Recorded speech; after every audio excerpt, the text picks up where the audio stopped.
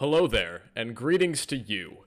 Welcome to Duel of the Takes, the movie and pop culture podcast that pins the wildest, most unpopular opinions head to head.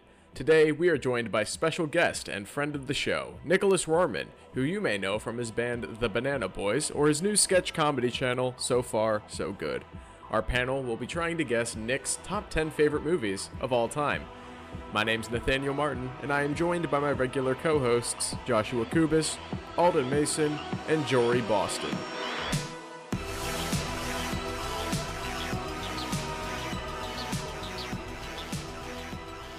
I went on my Letterboxd in preparation for this and made all of my lists private. Yeah, normally I have a private list for whatever one we're doing that week. Like my Scorsese one should still be private. The definitive list of 86 films is private on my Letterboxd right now. All right, hello there, everyone. And it's another episode of Duel of the Takes, but this time we are joined by special guest, the one, the only, Nicholas Roermann / Carmichael, if you're Jory. Woo! I'm glad to have you back, man. I'm glad to be back. And can I just say a quick congratulations for your Josh Gad video. Over 10,000 views and count. It's really getting places, so I'm excited to see where it goes. Yeah, who knew people cared about Josh Gad's legacy this much? The last great actor. The last great actor. The last great actor. And the first great actor, if you really think about it. He's been here all along. Oops, all Josh Gad. I'm just waiting for Josh Gad to get knighted. Yeah, he should get knighted because of all the times this just straight up Jewish guy has been cast as a Hispanic person in movies. It's outrageous. When he played Angel. In hell. Angel. So anyway, we're guessing Nicholas Roermann's top 10 favorite movies of all time today in a format that he created almost a year ago. It's been literally a year of us doing this. Episode 50 was our Scorsese one that came out last week. This is episode 51. We've been doing this for a year. We took 2 weeks off around Christmas. I'm happy to be here. I know season 2 already happened, but I'm going to consider this season 2. This is season 2. We're halfway through season 2. Anyways. Speaking of high quality content, so far so good. We've shilled it 3 or 4 times already this season, but we have to shill it once again because Nick is here. Honestly, great content. It's a comedy variety show with new weekly uploads. They do sketches 2-3 times a month. They have their main show and a podcast. The effort is everywhere. If you guys can keep this quality, consistent content for a year or two, you guys will have more subscribers than everyone we've had on the show as a guest combined. Well, thank you. I really appreciate it. Hopefully we can stay consistent. Lots of big stuff changing, moves and all that stuff. But I've really enjoyed making this. I know we had Eamon and I were on a comedy show in college, and that was great with the amount of content we put out. But it really does feel like something we've just created from the ground up, and it's really nice to see people liking it. So thank you guys. Eamon's grandfather is my favorite Scorsese character. Now you can get me a beer. Why is my mouth wet? Classic. Vague2O is a classic bit. I created that freshman year of college, and I did a Vague2O bit every single year of college.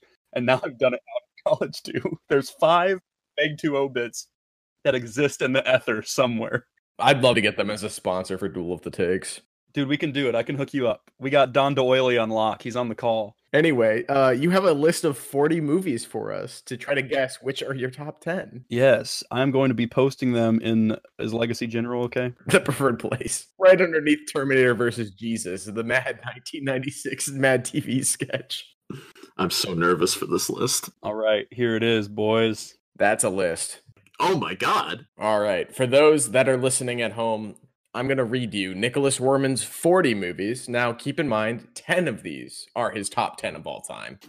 We've got Draft Day, Onward, Chicago, Jojo Rabbit, Who Framed Roger Rabbit, Guardians of the Galaxy Volume 2, The Ruddles, All You Need Is Cash, Yellow Submarine, Sausage Party, The Blues Brothers, National Lampoon's Vacation, The Incredibles, The Muppet Movie, The Empire Strikes Back, Harry Potter and the Chamber of Secrets, The Iron Giant, Blazing Saddles, Sing Street, Grease, Disney's Hercules, Whiplash, Inglourious Bastards, The Dark Crystal, Borat, The Flintstones Viva Rock Vegas, Grand Budapest Hotel, The Country Bears, Parasite, La La Land, Monty Python and the Holy Grail, Disney's Aladdin, Baby Driver, The Blues Brothers 2000, Knives Out, Speed Racer, Cats 2019, The Big Lebowski, Spider-Man Far From Home, Get Out, and Catch Me If You Can. Wow.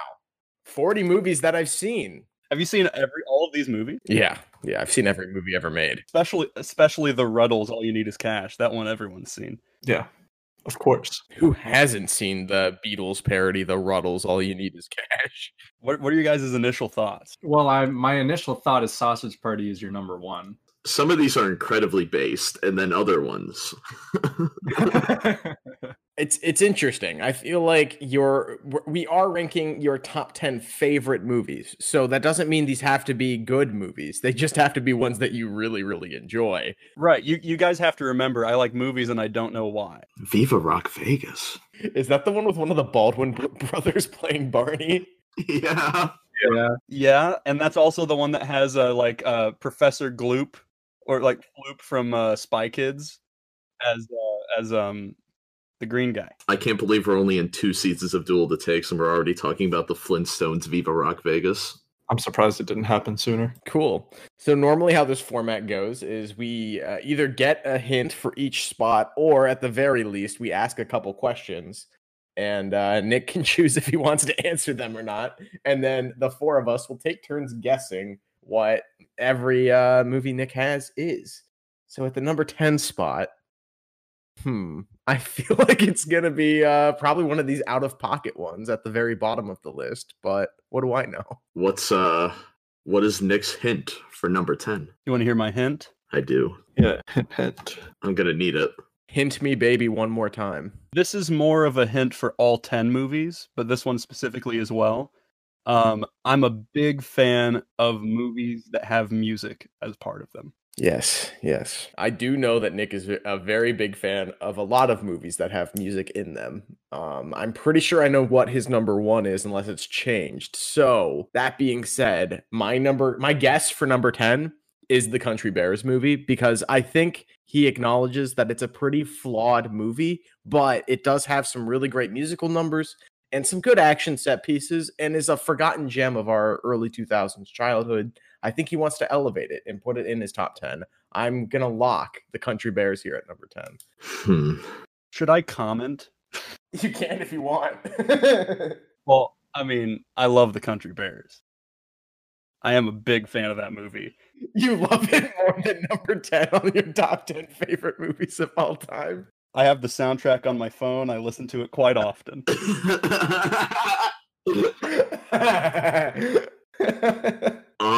He said music and not singing, which is why I'm trying to stay away from like maybe like musical heavy, because he said all of these movies have music in them. No, without like not like something like Aladdin, you know what I mean? Yeah, not a musical, but with music in it. Yeah, where music's a prime focus, but it's not a. I think Josh is saying that he's thinking about movies with good soundtracks. Oh, so Baby Driver? Possibly. Maybe.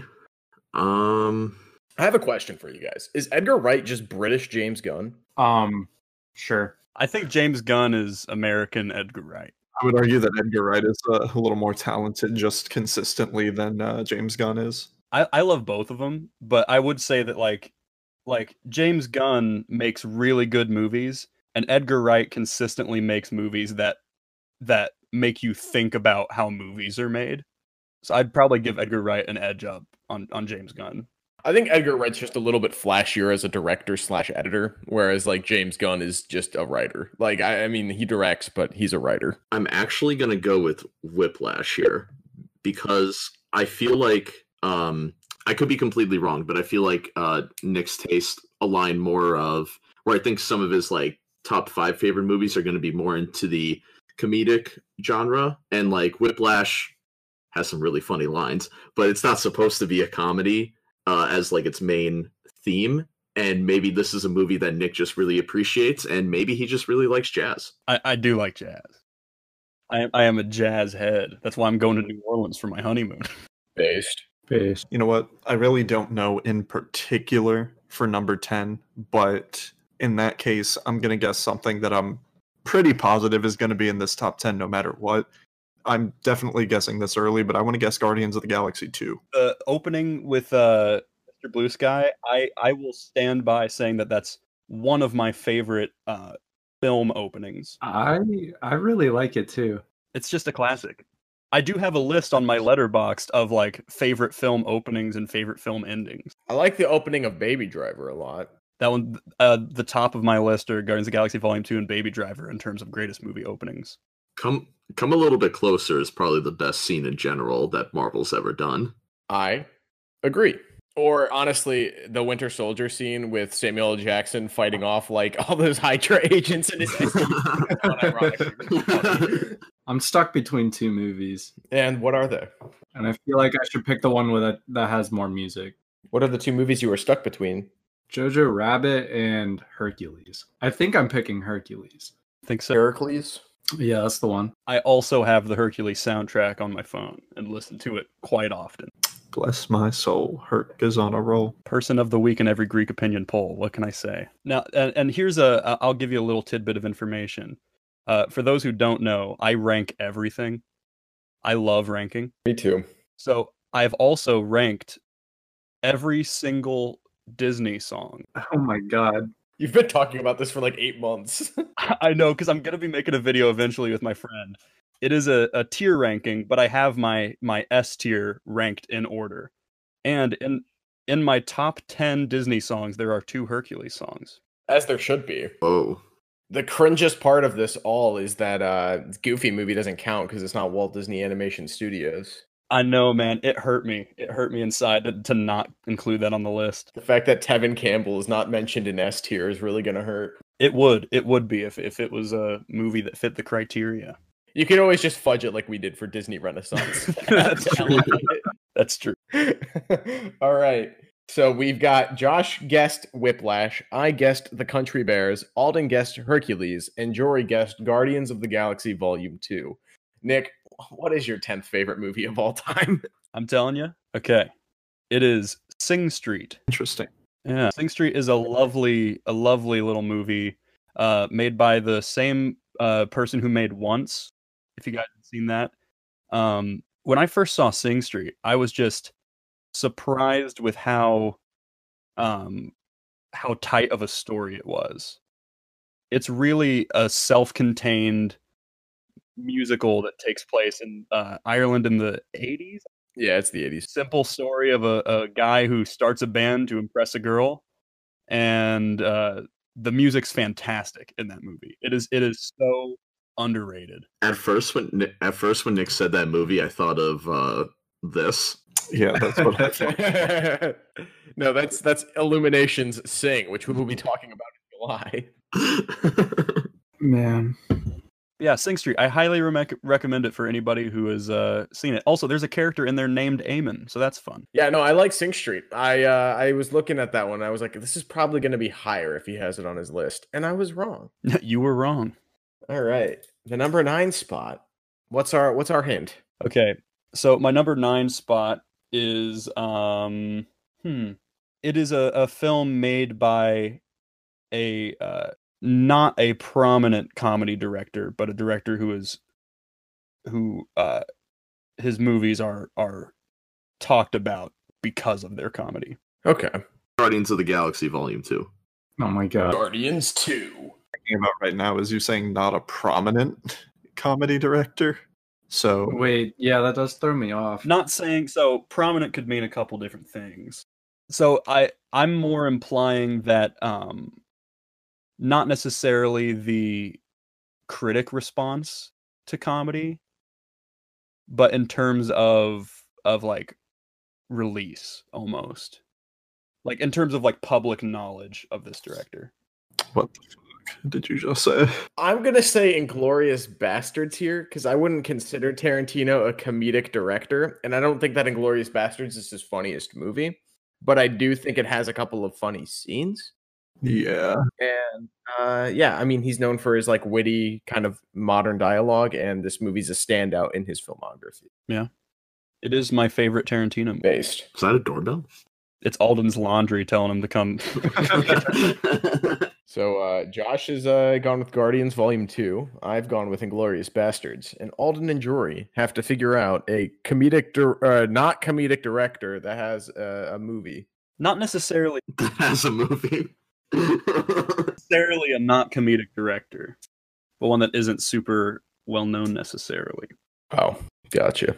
At first, when you first started talking about this one, I was thinking Monty Python, and then you said single director. Technically, Monty Python does have a single director. It was written by the Python troupe, but it was only directed by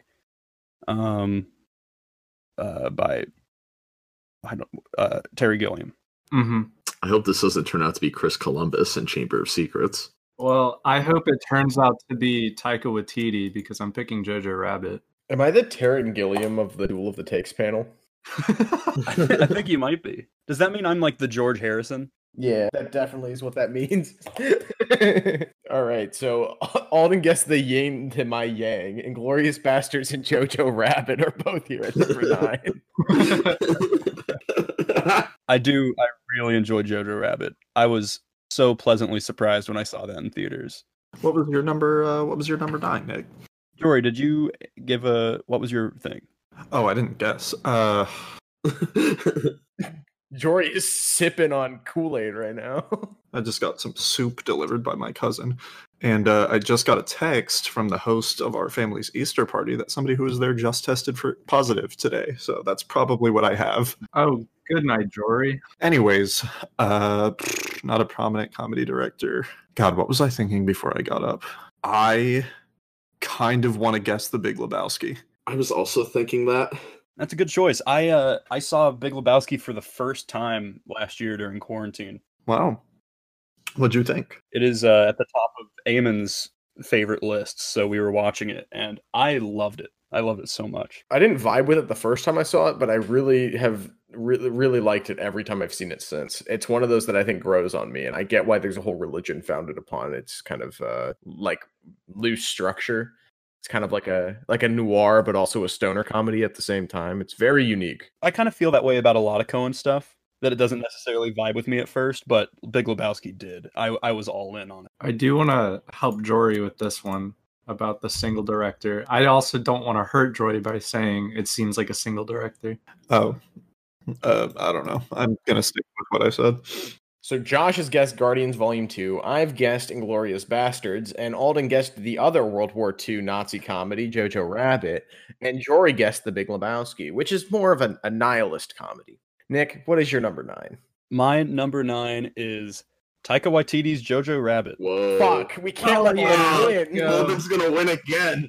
Look at that, Alden. How is Taika Waititi not a prominent comedy director? So what I was trying to get at was like What We Do in the Shadows. A lot of comedy people knew it, and a lot of film people knew it, but it was not in any way a mainstream movie. That's true.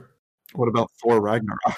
Well, that's what I was saying. It only recently did he become like well known, and I wouldn't say it's people talk about the comedy, but I wouldn't say that Thor Ragnarok is first comedy movie. That's what I was thinking with James Gunn, was like he wasn't really super known until the Guardians movies, even though he'd written the Scooby-Doo movies and done other stuff. And Tromeo and Juliet. Yeah, right. All the Trump. Apparently, Lloyd Kaufman is in the Suicide Squad, according to IMDb. Yes, he is. Which is crazy. But yeah, I would say that like I was listening to an interview with Lloyd Kaufman relatively recently, and he said he's got a cameo in there. Good. I love it. But yeah, I think Taika Waititi is definitely a comedy film director, but most people would know him for Thor Ragnarok, which I would say is mostly a superhero movie, comedy movie second. That was at least my hint reasoning. And my hint was a little bit vague because I'm trying to throw you guys off a little bit. Alden got it. Alrighty. The number 8 spot. What's our little tease here?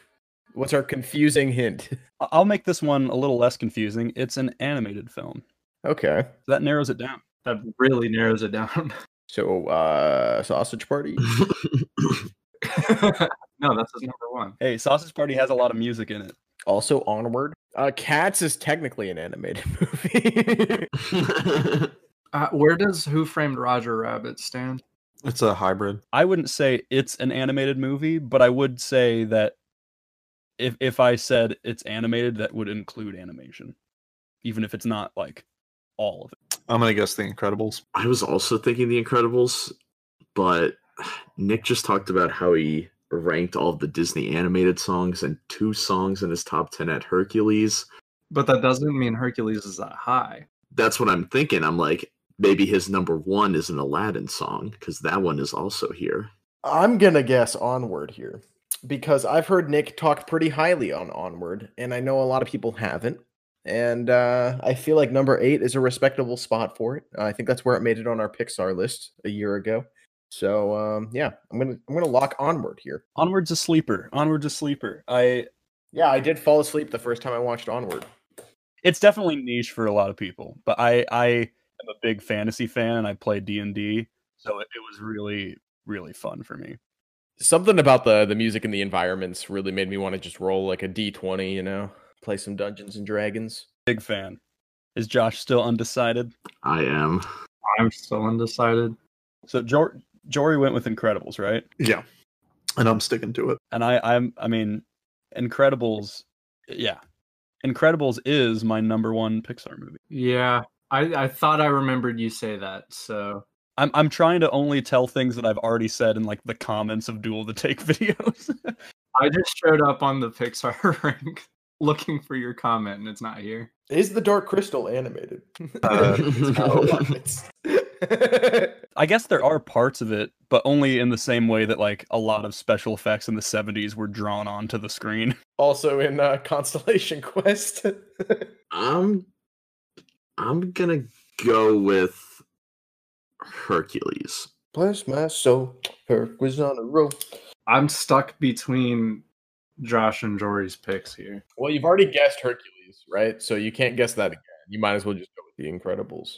I don't want to throw away The Incredibles necessarily in case it's higher, but it does seem like the best option right now. No, I lied. I'm picking The Iron Giant. Ooh, another Brad Bird animated movie. Another Brad Bird. Lots of love for Brad Bird on this 40 movies list. Where's Tomorrowland? Underrated Kino. Secret Kino. Tomorrowland is in the trailer on the TV in Iron Giant. That's where it is. The trailer for Tomorrowland was like really good. Yeah, it really made it seem like it was going to be better than it was. I still think that movie is Secret Kino. It's very underrated. I'm looking at another movie, and if you say this one, I'm going to be pissed. Star Wars fans are fucking idiots. What was everyone's picks again? So to roll it down, Josh guessed Hercules. I guessed Onward. Alden guessed The Iron Giant. And Jory guessed The Incredibles. Awesome. All right, my number 8 pick is 1968's The Beatles' Yellow Submarine. Fuck. Dude, you are on acid. You gotta be shitting me. I knew Yellow Submarine was going to be on this list, but I didn't know when and how. Yeah, Yellow Submarine, that is... Everyone had their childhood movie, and that's mine. That is the one I watched as a kid. That's yours? Nick, you have to tell us your dream about Yellow Submarine. Oh, what was it? Oh, I don't remember. You were like locked in a movie theater thinking you were going to see Yellow Submarine. You're gonna have to tell it. I don't remember. I thought this was like one of your best Facebook posts ever. You had a dream they were re-releasing Yellow Submarine in theaters, and you were excited to see it in on the big screen. You go in and they shut the doors. I didn't silence my cell phone before recording. I'm a professional. A certified jury moment. And so you're in the theater, the doors are locked, and you can't get out, and Paddington 2 starts playing on the screen, and you can't escape it. And then you woke up. It's just like the ending of Inglourious Bastards.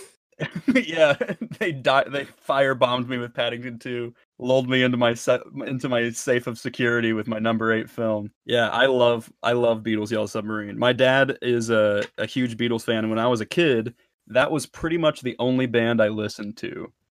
and I was just all in on Beatles. My dad and I would go to Beatles conventions in Chicago, and I'm still a huge Beatles fan. They're not my favorite band anymore, but Beatles Yellow Submarine, I love it. Last year they released it on YouTube, like a sing-along version, and it was one of the best, like, sitting at home and watching a TV thing, because it was during quarantine. I wasn't home. I was alone in my college town, and then I just got to watch my childhood movie for the first time in 10 years. And I knew all the lines, I knew everything. It was such a great experience. Out of curiosity, since we're talking about the Beatles, what's your favorite Beatles album? Oh, my favorite album is actually Rubber Soul. I was just gonna say the same. Good, I'm glad. It's the transition period to me. It definitely is. It's very clear that Rubber Soul, they were trying to do new things, but still wanted to sound familiar. They hadn't yet decided to fully go like crazy yet. Sgt. Pepper's, yeah. Rubber Soul is probably my favorite as well. Revolver's a close second. Wait, just to give a quick recap, the only person to get one right is Alden, with Jojo Rabbit at number 9. And the rest of the point differences are going to be very interesting based on if The Big Lebowski, Guardians, Country Bears, and Glorious Bastards, Hercules, or The Incredibles make it higher on this list at some point. I did this in mind. Is Nick allowed to say if any of those are on his list? I mean, he can, but he doesn't have to. I think 1 or 2 of the movies that have been talked about have been on my list. Yeah. Also, my 40s movies list that I gave you guys, it's made up of movies that are on my 86 top films list and movies that are on my least favorite films of all time list. Yeah, I noticed a couple of these are ones you actively despise, and I was like, hold on a second. Yeah, so that's fun. Like, I have you on the record saying one of these movies is absolute dog shit, and it took me by surprise, so I'm not guessing that one.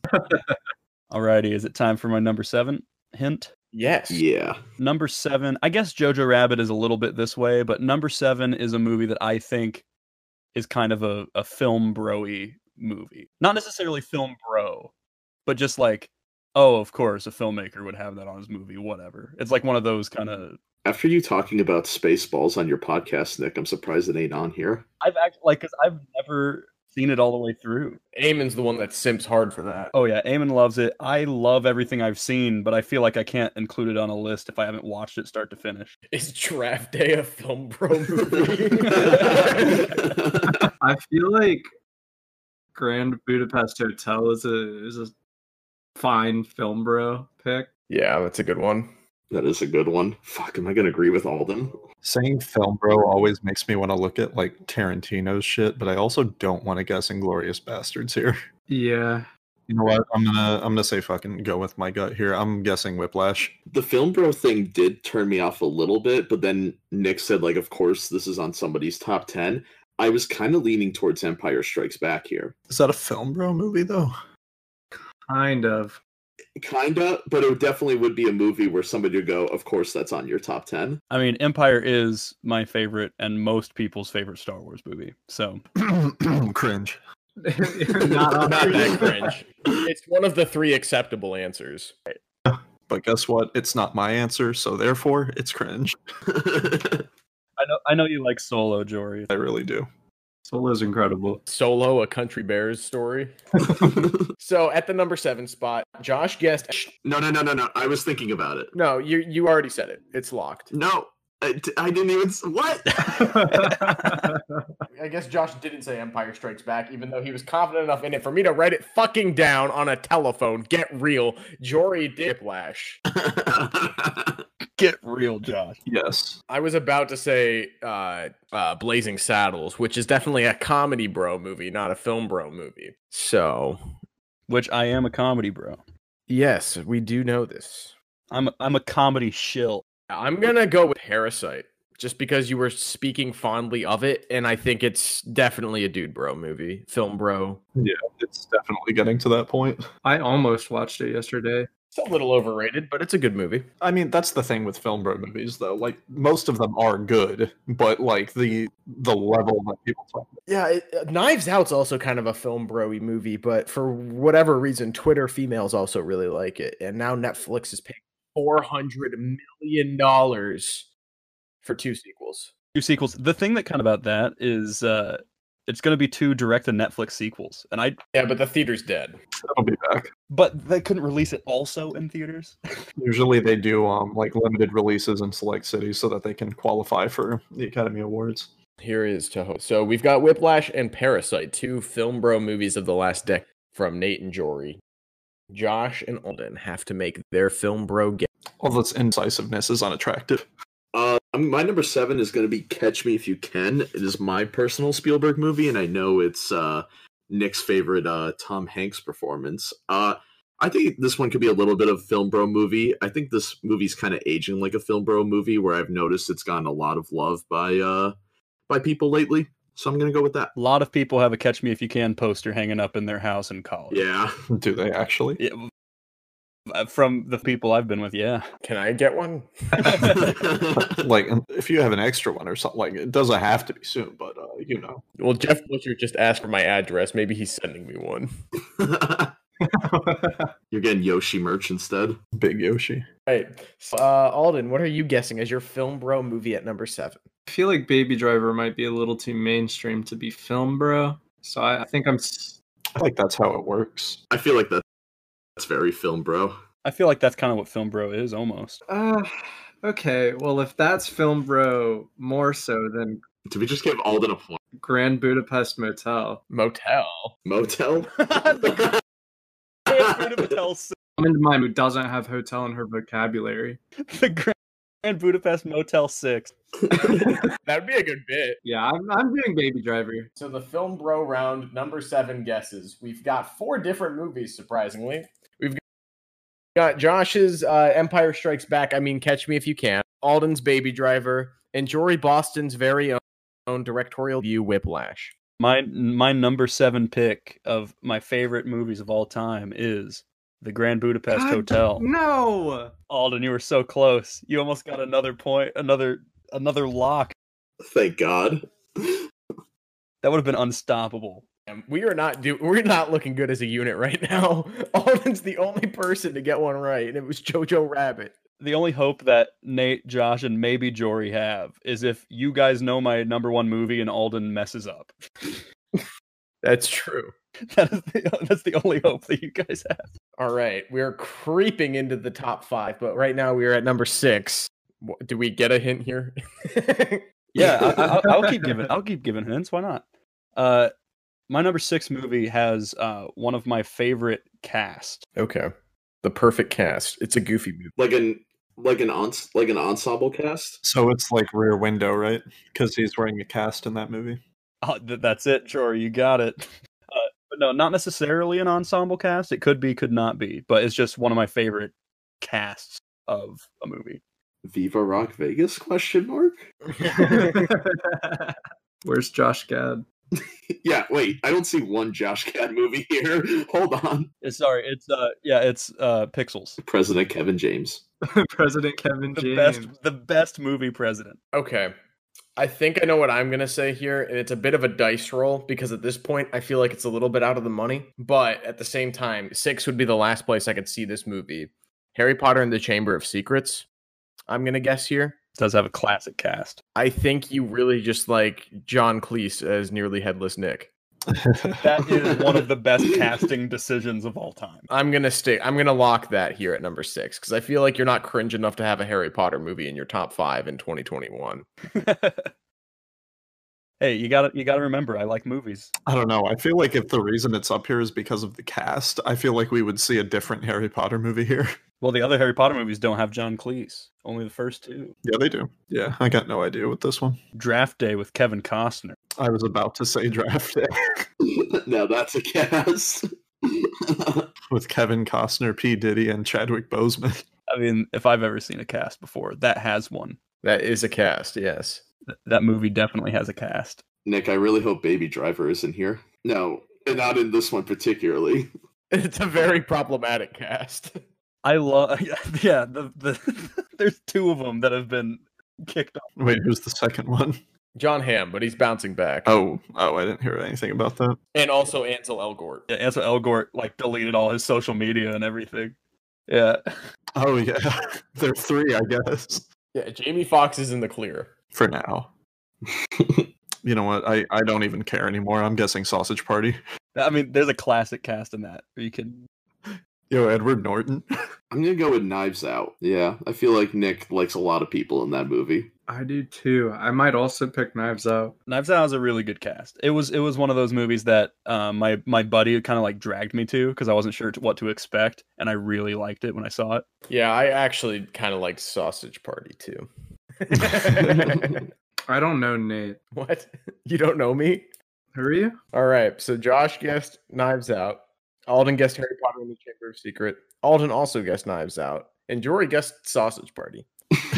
What movie has a great cast? All right, well, Josh almost got the chance to come back because my number 6 is Knives Out.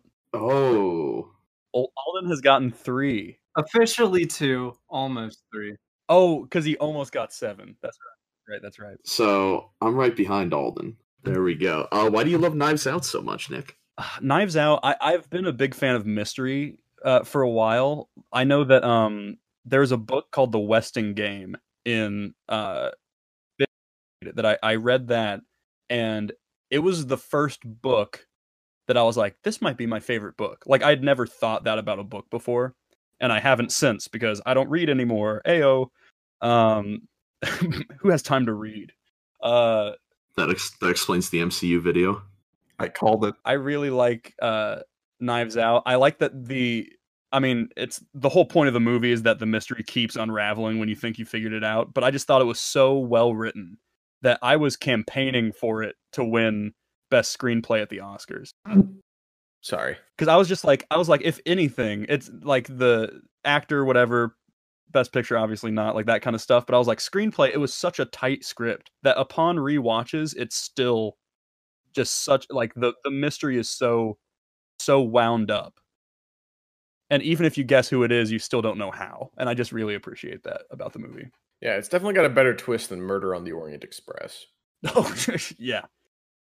The only thing that would have made Knives Out better is if Josh Gad was in it. Wait, you said if Josh Gad played Lakeith Stanfield's character? How dare you? How dare you? No. It's pretty problematic of you, Nick. Josh Gad played Michael Shannon's character. That's all that. Anna, dinner. You want to eat? That would have been really weird. It would have been so weird. He's hobbling around with his cane, practicing to be the Penguin in the new Batman movie. No, thank God they casted Colin Farrell. They should have cast Richard Kind. It looks exactly like Richard Kind. True, it really does. Throw up a picture of Richard Kind and Colin Farrell in the new movie. Why didn't they just go with Richard Kind, in all honesty? I don't know. They went out of their way and spent so much on makeup just to make Colin Farrell look like Richard Kind. Almost as much makeup as they took Johnny Depp to look like Colin Farrell in Fantastic Beasts. Yeah, how'd they do that? I don't know. It's really crazy. We're halfway through this. Alden is in the lead with 2 out of 5 correct. Josh is in second place with 1 out of 5 correct. And Jory and I are fighting for last place. All right. The top 5. What's our little tease here? What's our hint? I'm trying to think of a good hint because now we're in the top 5. It's now it's a little bit more. Yeah, now it's a little bit more draft day oriented. Right. Now it's a little bit more Kevin Costner. We're guessing Nicholas Roman's top 10 Kevin Costner performances. Number 1 is Man of Steel. My number 5 is another one of my childhood movies that after rewatching it in college, I realized that it has maintained being one of my favorite movies. Oh no. I'm going to guess the movie that ran so it could walk, The Muppet Movie. At number 5, I think that movie has aged extremely well, and I also rewatched it in college, and it's Kino. Jim Henson Company knows how to make movies. Speaking of Jim Henson Company, I'm going to guess The Dark Crystal. Another classic. I feel like both of those movies are too low, surprisingly. I think those 2 are in this top 4. Like, I was trying to figure out the top 4 in my head. I think this is where the Country Bears are. Did I ever tell you guys about my idea for a Country Bears prequel series? No, but I want to hear it. I mean, it's like, I don't have much of a plot down, but I just think that you can't continue after the first Country Bears. It wraps up the story so nice. There's nothing you could do to continue, but I want it to be a It's like series. Return of the King. Yeah. I want the Country Bears prequel series to just be about them in their heyday in the 80s. And it's like a Spinal Tap, but with the Country Bears. Okay. Is it a mockumentary? Yeah, I think so. It could be like a little like following them, because that's where you get the drama. You can't have them break up again after the first movie because that's the whole point, and it would be annoying if they got back together again. So maybe you see them kind of breaking up and it leading into the original movie. Who knows? Yeah, I really want to see the one of the bears inject heroin. The downfall of Country Bear Hall. Yeah, I think Jeff Tremaine should direct it. Yes. Or me. Or Nicholas Orman. The Jeff Tremaine of the next generation. That's me. That was my nickname in high school. That's what they always called me. No, they just called you a jackass. You're right. Same thing, pretty much. All right, Alden, what are you guessing here at number 5? A childhood classic as well that when he rewatched in college touched him emotionally. I feel like I have already thrown out my first pick, but I'm going to say Who Framed Roger Rabbit. That is classic. Do you think I have 2 Rabbit movies on my top 10? I'm gonna really question your furry tendencies if you do. Well, they can't be as bad as Nate's. Hey, what the fuck? Who Framed Roger Rabbit is a pinnacle of cinema. It is a bookmark in the ever-growing collection of movies. Yeah, it's the second best live action CG hybrid. Besides Looney Tunes Back in Action? Yes. Yes. I completely almost agree. I was like, how far do I commit to that bit? I'm going to say it.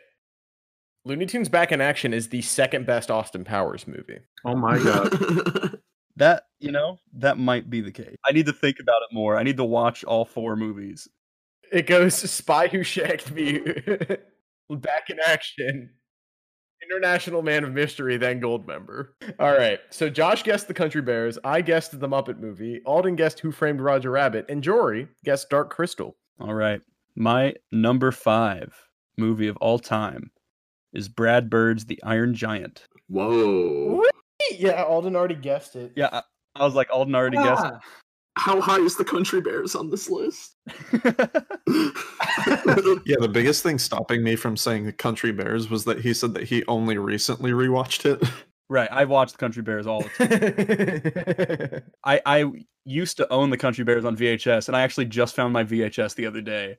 But then when I got Disney Plus, or when my house got Disney Plus, I put on Country Bears, and I was like, oh, hell yeah. So it was kind of recently, and I invited people over to the house, like a bunch of my college friends, and like, we're watching the Country Bears tonight, fellas.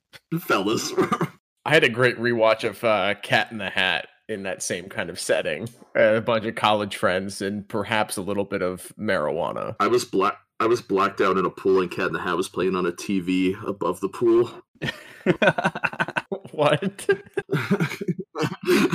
This is Josh's Sunset Boulevard moment. Isn't this how Josh saw Moana? How many movies do you see blacked out in a pool, Josh? Apparently more than I think. Well, you're blacked out. You wouldn't remember. I remember it was Hail Caesar and Cat in the Hat back to back. Oh my god. I watched Hail feature. Caesar. I watched Hail Caesar for the first time like a month ago. The only thing that's alarming is Hail Caesar is still the only Coen Brothers movie that Josh has seen to this date. Ugh, what the hell, Josh? Actually, he's watched about half of Inside Llewyn Davis. It was really good. I got to finish it. I remember him chasing a cat. Yes, we are creeping into the top 4. I think Alden's in the lead. He has. You think? He's got 2 locks and one drop 3. So yeah, he's definitely winning. Josh is in second, and Jory and I are still pointless. You guys are pointless. Yep. Top 4. It's getting intense, guys. How are you feeling? I'm kind of scared that I'm not going to get a single one right. I'm pissed. I'm content. Yeah, Alden should be at 4, realistically. Yeah, you were so close, Alden. You talked yourself out of it. I'd be at 3 if I didn't do that. We have talked about a film from this director already today. I am going to guess The Incredibles here at number 4. We just placed Iron Giant at 5. That's 2 Brad Bird movies. I feel like the fact that it's your favorite Pixar movie makes sense for it to be in the top 4 favorite movies. I'm just going to say The Incredibles outright. I'm not seeing that many repeat directors on this list. And the one that I am seeing, I kind of don't want to believe it.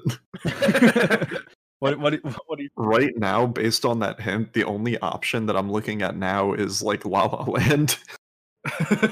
And I really just hope it's not true. Oh, hang on. That makes a lot of sense. I'm guessing La La Land. I'm now guessing La La Land.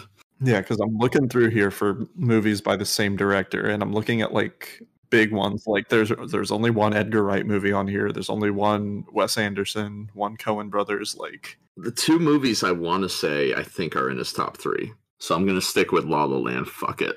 Yeah, I think there's only one John Landis movie in here, unless he really shilled and did Blues Brothers 2000, which would be really pathetic. He did do Blues Brothers 2000. That's his worst movie then, because I've seen a lot of John Landis's films. I don't know, man. I might like it. I mean, I kind of like it too, but it's definitely his worst movie. I might like it. It's on my list of 40. Yeah, I mean, come on. American Werewolf in London, Blues Brothers, Trading Places, Coming to America, Animal House, the worst part of Twilight Zone, the movie. yeah, the part where those people died. The Kentucky Fried Movie, Three Amigos, this dude's untouchable. And then it's like Blues Brothers 2000 and Spies Like Us. Yo, dude, Blues Brothers 2000 could be my favorite movie of all time. Hey, Nate. Did I already guess The Incredibles? You did not. You guessed The Iron Giant. I feel like he's going to say La La Land, but I want to pick The Incredibles in hopes for a better future. Yeah, I'd probably be picking The Incredibles if I didn't already pick it. So we've got 2 for The Incredibles and me and Alden, and 2 for La La Land and Josh and Jory. Nick, what is your 4th favorite movie of all time? My 4th favorite movie of all time is Baby Driver, and I tricked you guys with my hint. I couldn't have even picked it. You couldn't have. Yeah, so Jory was really focused in on my hint of a movie that we've talked about the director before, but we've talked about that movie. True. Bam, bam, bam. But yeah, Baby Driver. I actually knew about this movie a while ago because I had a friend whose cousin was working on it. And I was like in choir with this guy, and he was like, "Hey, do you like Edgar Wright?" I was like, yeah, I enjoy his movies. And he was like, "My cousin is working on a new Edgar Wright movie, and it's about a guy who listens to music, and all action around him is set to that music." It's a remake of Drive. Yeah, and I was like, okay, cool. And then it was coming out, but I really enjoyed. I feel like Baby Driver is the type of movie that I would attempt to make and fail. I think that Baby Driver is the best movie to be filmed in Atlanta, Georgia so far. I mean, yeah, I think so. I don't think there's going to be an MCU movie in his top 10. Right. I was looking at my top 4, and I'm like, I'm pretty sure Baby Driver is the only one filmed in Atlanta in my top 4. All right, so no Guardians 2. You guys already guessed it all, so it doesn't matter anyway. Well, I did, but I don't think it did. Other people?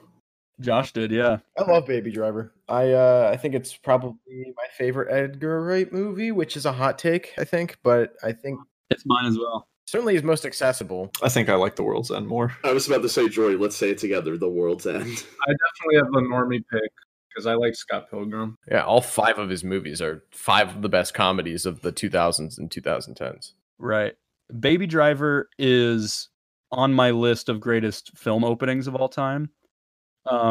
When I saw the opening chase in theaters, I was just like awestruck when the title came up on screen, because I wasn't expecting the movie to be so like intricate in the first 6 minutes of the film, and it hooked me, and I was in for the rest of it. And it's still to this day, like sometimes I just watch the first 6 minutes when I have time, because it's a masterpiece. Yeah, I like the soundtrack a lot. It is super well incorporated, and there's a couple deep cuts on there that are like not something you'd see in like a Guardians of the Galaxy soundtrack. And Baby Driver by Simon and Garfunkel is one of my favorite songs too. Yeah, It's a good end credits song. Sweet. We have the top 3 left. What is your hint for number 3, Nick? Trying to think of a hint because a lot of the hints I could give to this one that'll be my hint. A lot of the hints I could give to this one I've given as other hints. Okay. The Country Bears. I wish I could use it. You're gonna veto his number 3. So it's something some people have already guessed as hints. No, he's saying that the hints that he's given before could also be applied to this one. Now I'm quizzing on you if you guys remember the hints I gave. But I'm also just like not paying attention to the hint anymore. This is his number 3. This is probably where I'll put the Muppets movie because I think I know what his number 1 is, and I feel like his number 1 and the Muppets movie have kind of the same energy, and I don't think he wants them putting next to each other because I think there's another movie that's in the middle there at his number 2. I would also say Country Bear has that same energy. You're right. I'm gonna guess Borat here. I love Borat so much. Borat's great. Like I watched it for the first time this year as well. Wow. And yeah, I was surprised I had never seen it before. It's one of those movies that as soon as you see it, you regret not seeing it earlier. For me, when I saw it, I just had like flashbacks to when it first came out and like when I obviously was too young to see it. And I was like, oh, so that's why my cousins were talking like that. Yes, that's exactly. And I was like, I understand all of my life. I think this might have been one of the first R-rated comedies I ever saw. What a choice. Nate watching Borat tries to turn on SpongeBob. What are you doing, Nate? Yeah, I was definitely watching it with my older sister. Like, I wasn't supposed to be watching it, and I was also too young and naive to understand that it was like parody. So I thought it was like a real documentary, and I was like, this guy's crazy. Well, listen, I'd say half of the fan base of Borat is too naive to realize it's making fun of the people it's making fun of. That's also true. That's one of the things that's so interesting about Borat is half the people who love it are people who really like appreciate its commentary, and the other half of people who love it are people who identify with Borat. Yeah, and then It's a midwit filter. And then the nuance of that is completely gone in the sequel, which is not going to age well at all. I think already post 2020 election, it's already hasn't. Yeah, the moment it came out, it was dated. Like, it was cool. I really liked Borat's subsequent movie film. I'm happy that it's the movie with the longest title ever nominated for an Academy Award. I think it's funny. I think it's a really funny movie, but it's unfortunately time-stamped to the year 2020 indefinitely. Are you guys ready for a hot take? I'm ready for Alden to guess his number 3, but yes, what's your hot take? My hot take is that I think Borat 2 should be nominated for Best Picture. That is a hot take. Whoa. Okay, anyway, Alden, what's your guess? I really don't know. I'm gonna pick The Incredibles. I haven't picked that right. No, you guessed that last round. Man, that's why it was hot on my mind. Okay. Then I'm picking the Muppet movie. Nice. So what is it, Nick? All right. My number 3 favorite movie of all time is Whiplash. Whoa. Yeah. I'm not going to say anything. You got that with a -4 deviant or whatever, Jory, so congrats. And Josh also guessed it. Yeah, didn't I? Yeah, Josh got it with a -7 deviation. Whiplash blew me away when I first saw it. It was one of those movies that I saw around the time where I was deciding to make movies. So I feel like a lot of those types of movies stuck with me more and solidified themselves in my mind.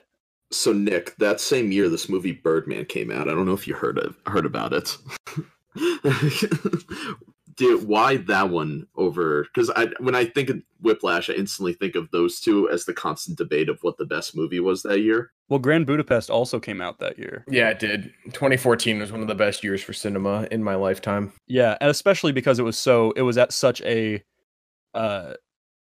interesting moment in my what would end up being my career, you know. So I think that's why a lot of those movies are there. Birdman is on my list of 86 favorite movies. I just didn't include it on the 40 movie list. Yeah, I like that Whiplash is as self-contained as it is. The fact that it was funded based off of the success of his short, which, I mean, he wrote the feature first and then scaled it down to a short, which is really cool. I hope Damien Chazelle has a career. I hope so too. Like, I think Whiplash is a really good movie. The only scene that I generally don't like is the car crash scene. Yes, I can. Yeah, that it's a shark jump. I do like jazz, as mentioned earlier, and I'm also a drummer. So that's another reason that Whiplash stuck with me, I guess. Should have did my Nick research. Starring Ray Wilson and Josh Gad is on your list. The Rocker. I watched that movie when I was a kid. Yeah, you saw Josh Gad on screen. You're like, oh my god. And I was like, oh, that's the greatest actor of all time. Wait a second. The last great actor. The last great actor is in this movie. I can just tell. But yeah, I was also in the Indianapolis Children's Choir for 9 years of my life, so I'm used to that kind of like competitive and professional aspect as well. So I think there's just a lot of things about Whiplash that like spoke to me in different aspects of the film. It's a phenomenal performance by J.K. Simmons. He also had one of the best Oscar speeches of recent time too. And what an amazing first outing as a director and writer. Like it's really a standout. Yeah, and then he made First Man. Well, he had La La Land in between there. He nearly won Best Picture. That's true, but then he made First Man. Someone spilled their beans during First Man. Somebody spilled their beans and while Whitey's on the moon. Bro, I woke up this morning like with COVID and Alyssa's like, you should probably rest. And I said, no, I have too much to do. I have a podcast to record. I can't miss 2 weeks in a row. Bro, it did not feel good. Like I stood up and I was like off balance. I could feel my inner ears ringing. I was like, this is not good. You just got hit with a flashbang. Basically.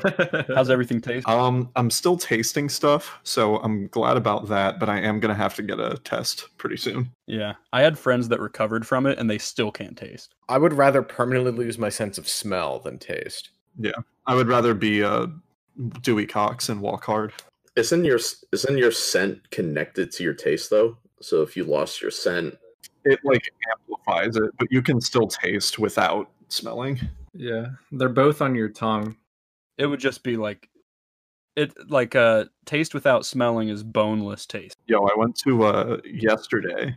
I got up early and I went to Lancaster, Pennsylvania to Permane Brothers and got these Korean barbecue wings that they have. And you infected everyone at Primanti Bros, yeah? No, I just infected the two waitresses that wouldn't come out to my car and give me my wings, even though I was waiting there for 20 minutes and it says drive off. And then I went inside and they were like, next time, just like call us. And I was like, it has a thing on the app that you should know that I'm here, but okay, I'm not coming back. Enjoy your COVID. That's what you get. You get what you fucking deserve. All right, now that Jory's microphone infected with COVID, we are moving into the top two here. I don't even know if we need hints at this point. It's kind of tragic. I've already guessed what I think is number 2. Am I lost here? Can I get a hint from some of the guessees? what did I just guess last round, Alden? What did you also just guess last round, Alden? All right, so I'm guessing the Muppets movie. Fuck it. Harry Potter and the Chamber of Secrets. Okay. Should I pick Cats or Chicago? Chicago, is that what you said? Yeah, Cats or Chicago. Chicago. Chicago is my favorite musical to movie adaptation. That's shit. You haven't seen Hairspray? I've seen it. It's my number 2. That's cool. Whoa, what about Jersey Boys? Jersey Boys is my favorite musical and not my favorite movie. I see. I was confused for a second. That's very interesting. It's my favorite. I've seen it on Broadway. It's my favorite musical, but I do not enjoy the adaptation of it. I agree. I halfway agree. It is my favorite musical I've seen on Broadway too. Yikes. Nate, Jersey Boys isn't that bad. I said, Tommy, what are you doing? The toilet's right there. He said this was closer. I'm a big fan. Jersey Boys is a Vegas equivalent of a Broadway musical, but that's okay. I'm not here to be a theater snob. I'm here to wrongly guess Nick's top 10 favorite movies of all time. Correct. Yeah, someone who doesn't care about theater whatsoever. I think Jersey Boys is pretty good. Yeah, same. I think it's interesting to note that Crash 2005 isn't on your list of 40 movies, because that's what I think your number 2 of all time is. Well, feel free to guess it, I guess. And also, Crash came out in 2004. Whatever. I'm surprised nobody has talked about Cats yet. I mentioned it, but it's not been talked about. It's the highest rated movie I have on my Letterboxd. Yeah, it's the only ironic rating I've ever given a movie, and it's 5 out of 5 stars. See, I don't remember if I gave Cats a 5 or a half. I think you probably gave it a 5, knowing you. I gave it a 5. I just checked. I gave it a 5. I think my review of it was just something like, wow, I hate this as much as I love it. I've already guessed the movie that I think is here. I honestly believe that this would be a great spot for Draft Day. Your number two draft pick. My number 2 movie is Draft Day. So Josh has guessed Harry Potter and the Chamber of Secrets. Nate has guessed Draft Day, and Jory guessed the Muppet movie. Alden, what are you guessing at number 2? Bro, I don't know. Cats, I guess. Cats 2019. Nick, what is your second favorite movie of all time? I am so excited to hear your guys' thoughts on my number 2 favorite movie of all time, which is La La Land. Whoa. I was like looking at it as you gave that intro. Did we just get You bazingaed? guys got bazinga, man. Did we just get bazingaed? 2 rounds in a row? We got Chazelled. I definitely respect Whiplash 3 for the reasons you have given. Why the fuck is La La Land your number 2? Right. So La La Land, again, it's a movie with music, but it is another one of those movies that, regardless of like you said at the beginning of the podcast, Nate, they're not necessarily the best movies of all time, but it's the ones that are at least significant to me. And La La Land is one of those movies that my theatrical experience of it was one of the best experiences I've had in a theater, where I went with 20 people from my college comedy show, and that was my freshman year. So I was still that kid that's like trying really hard to fit in with these group of friends that I've just kind of joined. And it was just, I really enjoy the music, for one. I love the music in this movie. And it really felt, I guess, poignant at that point in my life, because I had just become a college student for film. And despite everyone saying, hey, don't do that. Like, I mean, a lot of people who go into creative fields get people telling them not to do it. And luckily our generation is pretty much like, hey, F off, I'm going to do it anyway, which that's good. But I don't know. It was something about it just hit right in the moment that I saw it. And then me and 20 comedy filmmakers stood in the lobby of AMC and talked about it for like an hour and a half afterwards. And it was just, yeah, it's just kind of one of those things that, like, Sounds wholesome. regardless of the movie, it's going to be something that I can always watch and always look back on, because I enjoy the experience I had with the movie. Yeah, that's way better. I saw it after a shift at the movie theater with like the other people that were working concession stand with me. I was like, you guys want to go see La La Land? They're like, sure. I liked it. I liked the first hour of the movie a lot. I really do. I like how it's like modern LA, but old time movie musical. And the songs, the music, the choreography, all of it's a lot of fun. I like the relationship at the beginning and the chemistry's there, but that's about it. It's one of those comfort movies for me. And then I love Ryan Gosling's incredible in the film. And the ending was one of the reasons that solidified it for me. Not that I necessarily liked it, but that I was just shocked that I had not seen a movie, at least I had not seen a movie in theaters that just bamboozled me and my mind as much as that movie had at that point. It was just such a surprising last like 7 minutes of the film that it really stuck with me. Yeah, I think unfortunately for me, it's kind of the same boat as Whiplash, where it's like, yeah, I enjoyed both of these movies a lot, but a lot of the people that I went to film school with refused to let that be enough, and now my opinion of them has gotten lower than it was when I originally saw them. Right. I see. That's why, like, I dislike when people take what is supposed to be personal rankings of stuff and shoehorn them on other people.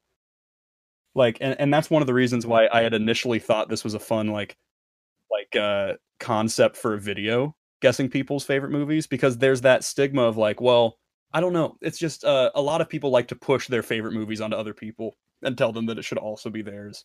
So I completely agree. I've had so many people who have talked about La La Land, and I just don't like why they like it. I guess I like it for different reasons than a lot of people do. Yeah, my favorite scene is the John Legend musical number. Oh, that is one of the things that's so interesting about that is they gave the villain the best song. Did they? Is he the villain? I would say he's the antagonist in that moment. Yeah, he like goes against conceptually what Ryan Gosling believes jazz should be, and he's the reason why he like gets frustrated with it and like starts falling out of love with his dream, causing them to have their fight and break up. Right. It is the catalyst for the conflict. Sounds like Ryan Gosling's the villain. Well, yeah, but I just mean like I think that scene is the catalyst for everything that falls apart. Because there wasn't a problem with she didn't have a problem with him being in the band until she saw it. And that's when like the whole conflict starts from that song. Yeah. He's not the villain, but I think that he is like There is no villain, but if there is one, it's probably John Legend. Yeah, he's the representation of the antithesis of their dream. He represents everything that's wrong with pop music today. Yes. In the movie and in real life. So there you go. Yeah, I think that's my favorite part of the movie. You have a take about John Legend being good outside of the movie, Jory? I mean, I think he's fine. I don't really have a strong feeling whatsoever. I don't either. I just really hate Chrissy Teigen. Based. All right, moving on to the number one. Nicholas Roman's favorite movie of all time. Do we want to say it in unison, or are we going to get bamboozled again and it's actually First Man? Yeah, it's all three Damien Chazelle movies. All three of them. What a trilogy. I think this is the only one I'm going to get right. I think so too, Nate. I'm going to lock Blues Brothers. Blues Brothers. Boo Boys. Grease. Is Alden going to throw away his lead? Is Alden going to guess Blues Brothers 2000? I am guessing Blues Brothers 2000. Hey Nick, what is your opinion on Grease? Was this on your worst list or your best list on your letterbox? Grease is on my least favorite films of all time list. Damn. But La La Land's your number two? I liked Grease when I was a kid. I hate it more and more every time I hear someone mention its name. Well, listen, I love Frankie Valli. That's the best part of the movie, and it's not even in the musical. What's your take on Grease 2? Grease 2, listen, the most fun I have in Grease 2 is that one actor who is still in it and is way older than he was in the first one. Oh, yeah. He was too old in the first one. He's even more too old in the second one. Yeah, that's the best part about Grease 2. I like the bowling song, We're Gonna Score Tonight. Yeah, that's fine. Very good. Probably the best scene out of both Grease movies, in my opinion. Yeah. It might be the case. I feel like I don't remember Grease 2 that much. It's not very memorable, but the first one, I mean, I don't know how you can't like the first Grease just for the music alone, but we're getting beside ourselves. I like You're the One That I Want. So Josh guessed Blues Brothers. Nate guessed Blues Brothers. Alden also guessed Blues Brothers. Jory, what are you guessing here at number one? I also guessed Blues Brothers. Blues Clues. Blue, but Nick, is your favorite movie of all time First Man? My favorite movie of all time is it's the Blues Brothers. Yeah. It is the Blues Brothers. I will say part of the reason I love the Muppet Movie and the Country Bears so much is because those movies are the Blues Brothers. That's very valid. Blues Brothers created the genre of getting the band back together movies. And that is just, when I watched that movie for the first time as a kid, nothing had ever stuck with me more. And I've always wanted to like play Elwood in a movie or something. I can't even like describe all the ways that this movie has influenced me, and it's probably going to continue influencing me for the rest of my life.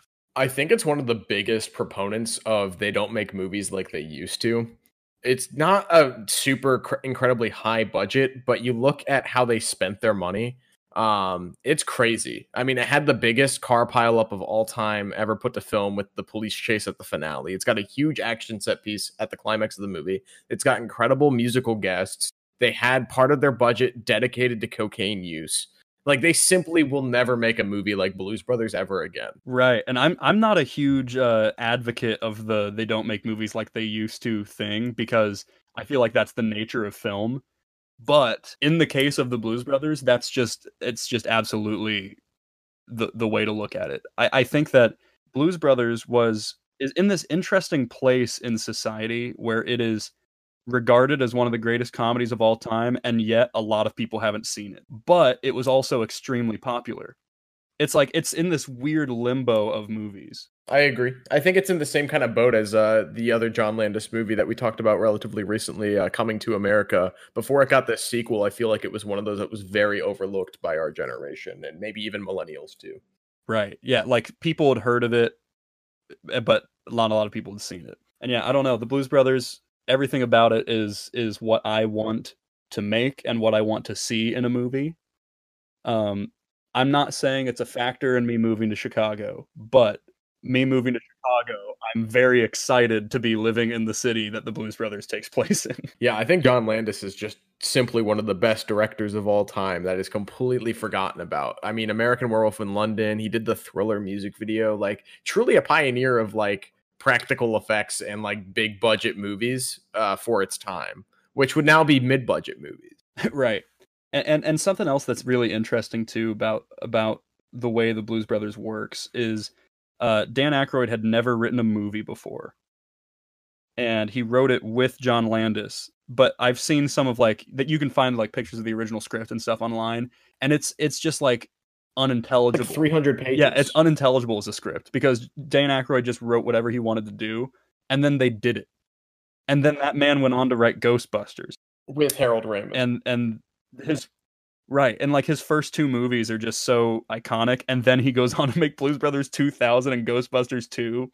There's something that I've never seen done again in Blues Brothers, and just the heart and the comedy, and it is, if I feel like aside from already knowing that it's my favorite film, like some of you guys did, it is very, if people sat down to think about it, they could guess that it was my favorite film because of the type of thing I make. It just feels like the Blues Brothers truly like ingrained in everything I create and everything I do. So, yeah. I'm calculating the scores now. Does anyone have any questions for Nicholas Orman? Yeah. Speaking of Dan Aykroyd, have you had his vodka? I have not. I actually, I have my roommate had a Crystal Skull in his room all of senior year, and he tried some at the end. I actually don't drink, so I didn't try it. I probably should have tried it just to say I tried it, but it's one of the best that I've ever had. Yeah, I agree. That's really interesting. I mean, that's what he was saying. He was really impressed by it. Yeah, I was surprised, like genuinely surprised. I mean, he's crazy. Dan Aykroyd is insane. I love that he actually believes in like UFOs and shit, though. Like he's and he's not hesitant about that at all. But yeah, now he and Jim Belushi have a Blues Brothers weed company, like Blues Brothers brand weed. I'm pretty sure. Oh damn! Am I gonna get into pot again? Just so you can have the Blues Brothers strain. Yeah, it's the promise of the Blues Brothers brand for cannabis. I can't wait to see the JonTron video about that. On a mission from God, Blues Brothers weed brand. Wow. Yeah, and they dressed up in costume to like promote the weed. Imagine dressing up as your dead brother. Right. Well, he's technically a different character because they went on tour and blah blah blah blah blah, and he played Zed Blues. Gotcha. They John Goodman'd him. So when I was a kid, I think I saw Blues Brothers 2000 first when I was like 4 or 5 years old, and for a while I thought it was the only movie that existed under the Blues Brothers brand, until probably like middle school, high school. Like it was just one of those movies that I saw when I was a kid and never like revisited or thought of it until, which is understandable. I guess in defense of that, like just ignoring the 2000 part was pretty easy considering everything had 2000 in its name at the time. The only other Blues Brothers thing I would remember when I was younger was the Drake and Josh reference episode. One of the greatest days of my life is when I was watching Drake and Josh, and they come out as the Blues Brothers. And I was like, Dad! Dad, it's the Blues Brothers, look! That is one of the best episodes of that show. It's just an instant classic. So coming in at last place with a collective score of -90 in guessing Nick's favorite movies is me. Then Jory with -76. Hell yeah. Then Josh with, get ready to say nice, everybody, -69. Nice. And then Alden won with a score of -56. The movies that I had on my 40s that are in my least favorite films of all time. We got The Flintstones, Viva Rock Vegas, Sausage Party, Blues Brothers 2000, and Grease. Yeah, I knew Grease was one of those. Yeah. The movies I included on that. Draft Day was a last-minute ad. The part where Kevin Costner holds his finger up in the trailer. Josh posted a picture of Draft Day and said, "Is this your number one?" And I said, "No spoilers." And then I put it at the top of the list. I'm excited for your Draft Day Letterboxd review after you watch it. Right? Yeah, I've never seen it. I definitely didn't guess it as your second favorite movie of all time. I know when Nate said that, I was like, "Okay, bud." Yeah, Nate, how does it feel that you got my favorite movie of all time and you didn't guess a single other top 10? I really thought that the Muppet movie and the Country Bears movie were gonna make appearances in this top 10. I didn't think they'd be that high. And once neither one of them was on there, I was kind of like, this whole thing's a wash. I don't feel great. I'm surprised that you had 2 Damien Chazelle movies in your top 3. I think it's very bold. I was also surprised that there were like actual like movies in your bottom 5. Like I was not expecting, say, your Grand Budapest Hotel or your Jojo Rabbit or your Sing Street to be there. But honestly, I think that this is a solid top 10 movies. I think these are all 10 extremely watchable and rewatchable movies, except maybe La La Land. The Yellow Submarine is like, the fact that filled the spot that I thought like a Muppets movie would is awesome. I think it's cool you grew up with that movie. It's a great watch. I saw it for the first time when I was like 10 or 11 and fell in love with it. Watched it all the time for a little while. Solid list. Thank you. Yeah, I guess something to think about. I think, Nate, you were thinking about like top 5 and bottom 5, but I have a list of 86 top films. So really, it's just the top 10, and then my bottom 5 would be different. Gotcha. Do you guys have any questions? Like, pick a movie off the list and ask me where it is on my list. Where's Speed Racer? Speed Racer is number 47. I'm afraid to ask, where is Spider-Man Far From Home? Spider-Man Far From Home is actually not. I put that on there just because of the MCU ranking movie. All right, based. Yeah. I don't like Spider-Man Far From Home as much as it seems in that video. I just thought it was ridiculous that it was that low, but I don't love that movie. How about Monty Python and the Holy Grail in relation to Blazing Saddles? Oh, interesting. Blazing Saddles is number 16 on my list, and Monty Python Holy Grail is number 30. Because I feel like those two are like the 2 comedies that kind of defined my sense of humor, but I lean way more toward Blazing Saddles than I do Monty Python, and I feel like your sense of humor leans a lot more toward Monty Python. So I think if I had a list this big, Blazing Saddles would be in my top 10, and I don't know if Monty Python would even make my top 80, but I love both. Yeah, I think both of those influenced me. When, like, if I had made this list in like 2014, they would be right next to each other. But I think I've seen a lot of films since then and rewatched a lot of movies, and they've kind of like separated them over time. Like Borat is one that's in between those, and Young Frankenstein is something that's in between those, because I've like kind of, and the Muppet movies in between those. Muppet movies number 19. So I've kind of I don't know, just slowly separated them as I add more movies to the list. Cool. And I think it's noteworthy that you have the Ruddles, All You Need Is Cash, but no This Is Spinal Tap anywhere in this 40 list. Ruddles is my number 69.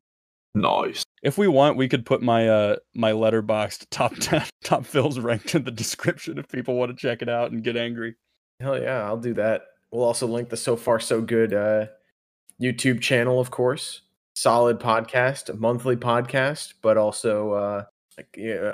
Can you explain the format of your channel? Because every time I try, I sound like an idiot, but it's mind-blowingly amazing. Like it's made for long form engagement. It's next level shit. I'm glad you really like it.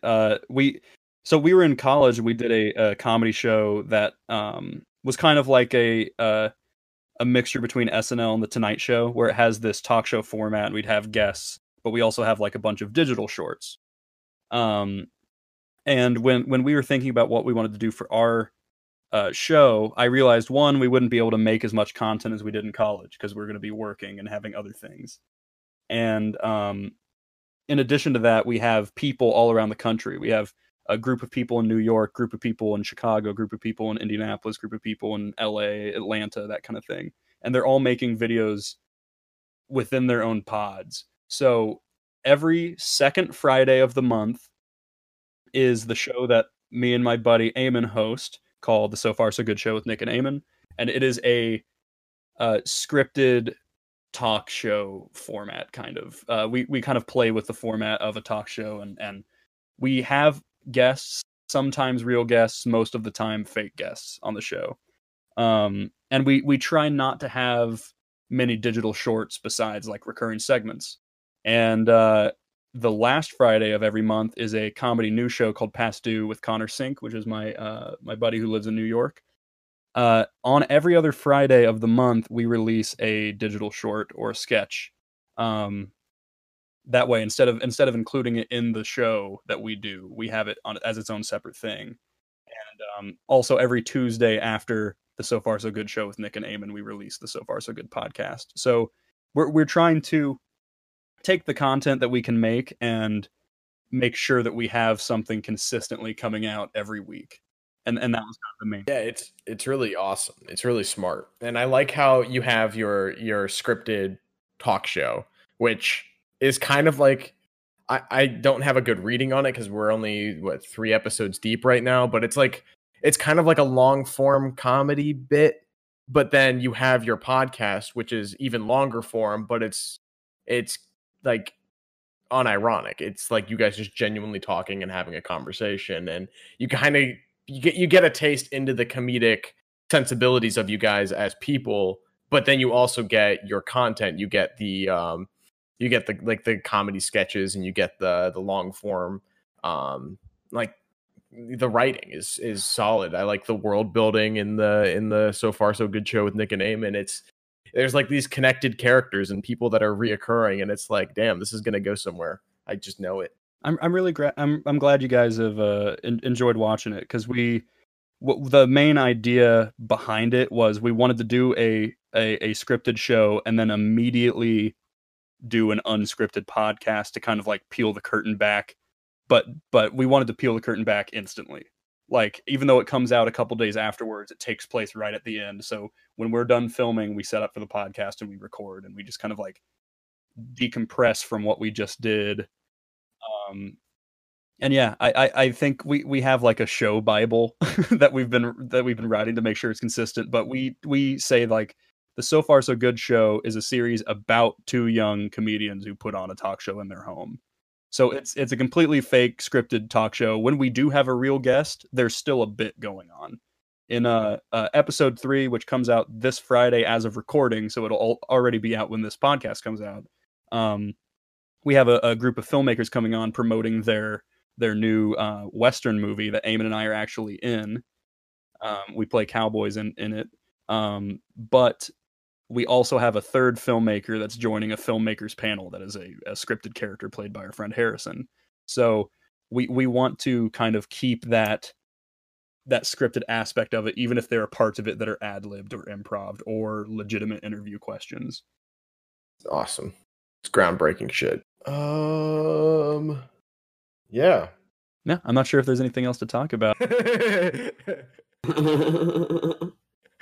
Jory, how are you planning on recovering from COVID-19? You don't have to go to work or anything, right? Yeah, no. I guess I'm just gonna wait it out, see if I can get family to drop me some stuff. Yeah, but I got a ton of acetaminophen, so I'm gonna be nursing that for a while. I should probably get tested. You breaking into any of your Criterion collection? I hope I can resist the urge to spend a shitload of money on new movies. We know Vice will get a rewatch. Vice is probably going to get a rewatch. Maybe I'll feel brave and rewatch Contagion. What's your take on the film Vice? On Vice, never saw it and don't plan to. Best film of 2018. I can't think of another film of 2018 to argue with. Nick, what's your take on Avatar 2009? Also haven't seen legitimately. Yeah, I just never saw it. Do you want to? It was one to me. It seems like one of those things that obviously when it came out, it blew up and was talked about for good reason, and then it immediately drops off the face of the earth, and no one could care less about the 17 sequels that are. It'd be interesting to hear what your take on it is as somebody who didn't see it in like IMAX 3D, like when it was a big spectacle. Yeah, that was definitely one of my best theater experiences, was seeing that. I didn't see it in IMAX 3D, Jory, and you know my take on it. Yeah, but you're also a fucking weirdo. That's such an odd take, Nate. That's why we keep talking about it. That's why every time you're like, Avatar is Kino, Josh and I are like, maybe. Like I've never been legitimately scared to rewatch a movie until Nate's Avatar take came up, and I'm like, because like the thing is, I have tried rewatching Avatar and I didn't like it upon a rewatch. I would be interested to watch it for the first time and like document my experience watching this movie that came out 12 years ago that I just missed the hype on entirely. It's definitely a good commentary track for you. This is Papa Dragon. oh man. Definitely check out Nicholas Roman's content, the So Far So Good show, the channel, everything. Also, Banana Boys, we get new music coming soon. That's the plan. It's kind of interesting because pandemic obviously happened, and while that happened, we all moved to different parts of the country back home, and we have some songs that are being written, some songs that we've done live and haven't recorded. So there's probably. So you're telling me, Nick, you have to get the band back together. I know, man. We got to make a Banana Boys movie. If your New York unit needs any help with So Far So Good, let me know. Yeah, absolutely, man. We'll get you up in there. There's hopefully there's some Banana Boys stuff coming eventually. We definitely have songs that are written and songs that we played live before the pandemic that we never recorded. So there's at least material for another EP somewhere. Sweet. Thank you for listening to today's episode of Duel of the Takes. Next week, Michael from the YouTube channel Movies and Milk will be helping us rank every Dr. Seuss movie ever made. Special thanks to Anchor.fm for sponsoring today's episode, and remember, if I don't see you, good afternoon, good evening, and good night.